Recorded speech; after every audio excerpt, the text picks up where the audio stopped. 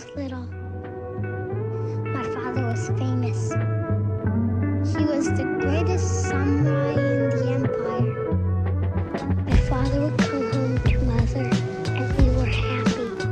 Then, one night, they were supposed to kill my father, but they didn't. They left his samurai's life, walked the road of vengeance, and he took me with him. You could keep trying to solve your problems by force like you do now, but the world will keep on turning. You can't build a castle if all you've got is carpenters. First, you sharpen your plane, because when you start, that's the first tool you use. Now take your seat, boy. Starting right now, I'm going to teach you how to read. A Chameleon by Anton Chekov. The police superintendent, Auchmilov, is walking across the market square, wearing a new overcoat and carrying a parcel under his arm. A red-haired policeman strides after him with a sieve full of confiscated gooseberries in his hand. There's silence all around, not a soul in the square. The open doors of the shops and taverns look out upon God's worlds discontentedly, like hungry mouths. There's not even a beggar near them. "So you bite, you damn brute." Auchmilov hears suddenly. "Lads, don't let him go. Biting is prohibited nowadays." "Hold him! Hold him!" There's a sound of a dog yelping, and Auchmilov looks in the direction of the sound and sees a dog, hopping on 3 legs and looking about her, running out of Puchniet's timber yard. A man in a starched cotton shirt, with his waistcoat unbuttoned, is chasing her. He runs after her, and throwing his body forward, falls down and seizes the dog by her hind legs. Once more there's a yelping and a shout of "Don't let go!" Sleepy countenances are protruded from the shops, and soon a crowd, which seems to have sprung out of the earth, is gathered round the timber yard. Auchmilov makes half a turn to the left and strides toward the crowd. He sees the aforementioned man in the unbuttoned waistcoat standing close by the gate of the timber yard, holding his right hand in the air and displaying a bleeding finger to the crowd. On his half-drunken face there's a plainly written, "I'll pay you out, you rogue." And indeed the very finger has the look of a flag of victory. In this man, Auchmilov recognized Yukin, the goldsmith. The culprit who has caused the sensation, a white Borzoi puppy, with a sharp muzzle and a yellow patch on her back, is sitting on the ground with her 4 paws outstretched in the middle of the crowd, trembling all over. There's an expression of misery and terror in her tearful eyes. "What is all this?" Auchmilov inquires, pushing his way through the crowd. "What are you here for? Why are you waving your fingers? Who is shouting?"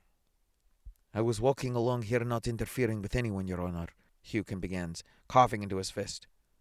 "I was talking about firewood with Dmitri Michkits, when this low brute for no rhyme or reason bite my finger.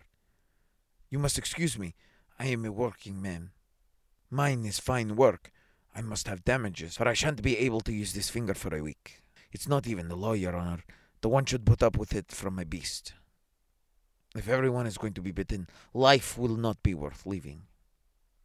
"Very good," said Auchmilov sternly, coughing and raising his eyebrows. "Very good. Whose dog is it? I won't let this pass. I'll teach them to let their dogs run all over the place. It is time these gentry were looked after, if they won't obey the regulations. When he's fined, the blackguard, I'll teach him what it means to keep dogs and such stray cattle. I'll give him a lesson. Yildirin," cries the superintendent, addressing the policeman, "find out whose dog this is and draw up a report. And the dog must be strangled without delay. It's sure to be mad.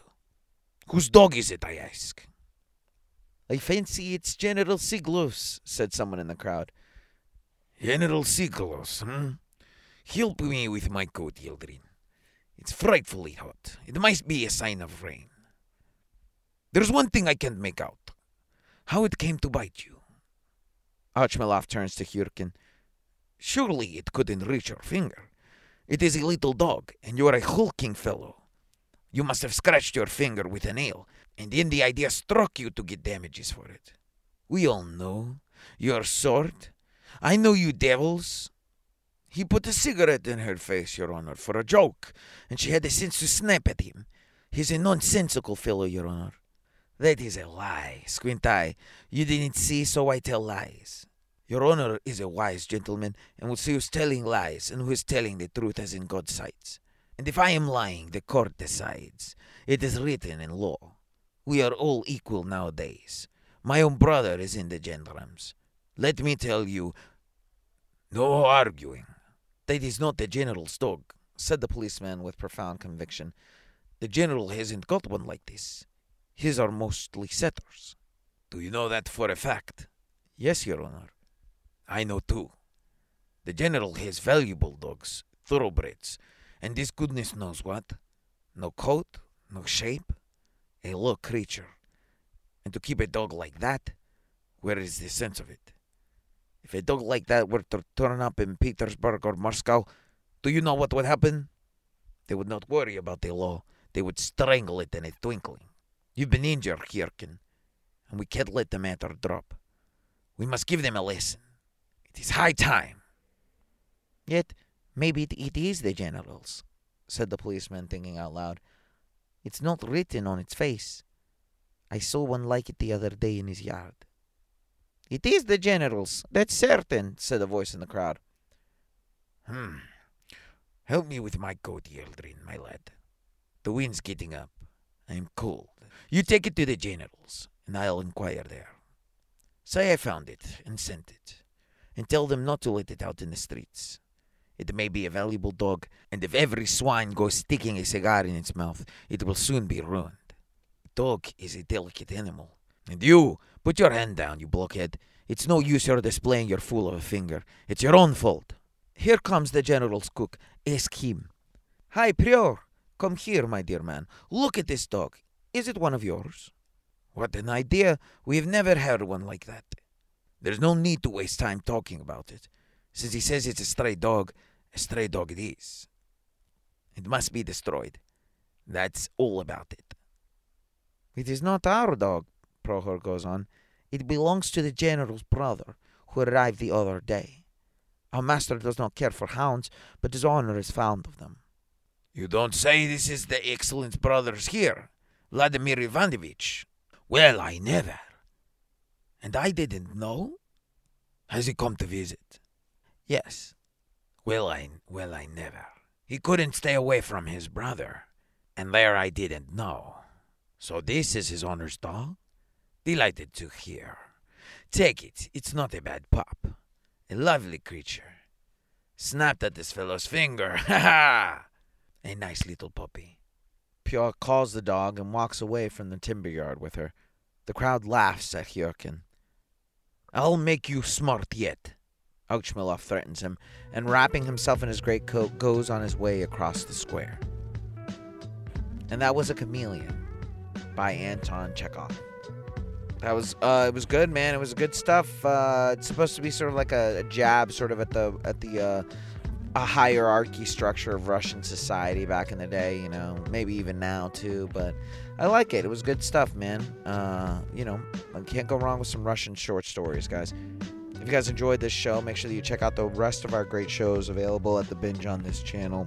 Available at the Binge on This channel website. That's bingeonthischannel.com. And anywhere you guys stream podcasts. And if you like this show, you can check out the rest of our wonderful shows. Happy News with Perry Kurtz, This, That, and the Other, both versions of Roll 420s, and so much more. And of course, this episode is brought to you by Cambiance. That's Cambiance on Instagram. That's Cambiance. High quality, lab tested CBD, ships nationwide, guys. Use code BINGE10, that's BINGE 10, at checkout. You guys get 10% off. And as always, we live by the blade, but we die by the book.